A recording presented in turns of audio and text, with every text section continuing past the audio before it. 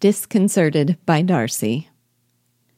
Elizabeth has seemed from the start like a woman poised, confident, self-aware, and self-commanding. That's why it's so striking to see her thrown into confusion by Darcy when their paths cross at Pemberley.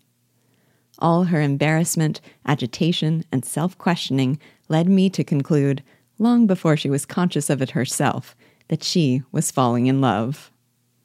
For example, when she was persuaded by her aunt to repay Georgiana's cordiality by paying a visit to Pemberley, we are told, quote, "She wished, she feared that the master of the house might be amongst them, and whether she wished or feared it most, she could scarcely determine," unquote. That isn't like our Elizabeth, not to know what she feels. But even less like her is her reaction when he finally appears. Quote, "While thus engaged, Elizabeth had a fair opportunity of deciding whether she most feared or wished for the appearance of Mr. Darcy by the feelings which prevailed on his entering the room. And then, though but a moment before she had believed her wishes to predominate, she began to regret that he came." Unquote. Never before have we seen Darcy with the power to disconcert her.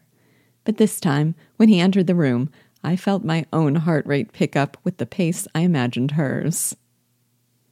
It was so charming to watch the woman capable of matching wits with anyone to suddenly feel so out of sorts.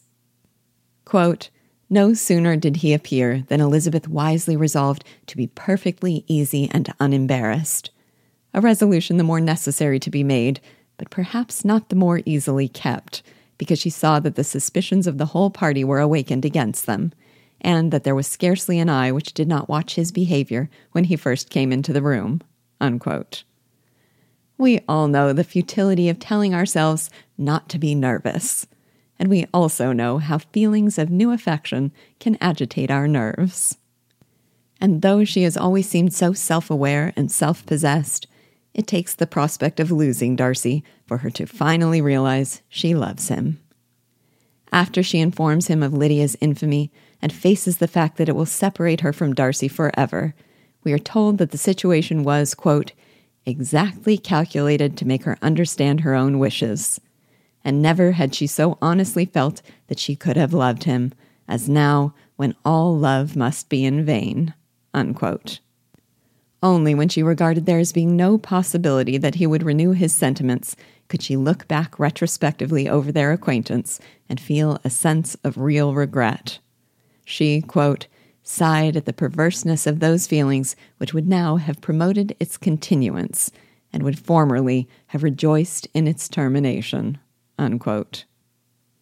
Darcy's power to reduce the always poised Elizabeth to a confused, self-conscious, and regretful mess seems to prove the depth of her feelings for him, just when it seems those feelings are for naught. I was pained by the double meaning in her conversation with Mrs. Gardiner. "But what is to be done about Pemberley?" cried Mrs. Gardiner. "John told us Mr. Darcy was here when you sent for us. Was it so?" "Yes, and I told him we should not be able to keep our engagement. That is all settled." "What is all settled?" repeated the other, as she ran into her room to prepare. "That is all settled." She only meant, of course, that the matter of their broken engagement had been settled. But that's yet another double meaning. Which engagement?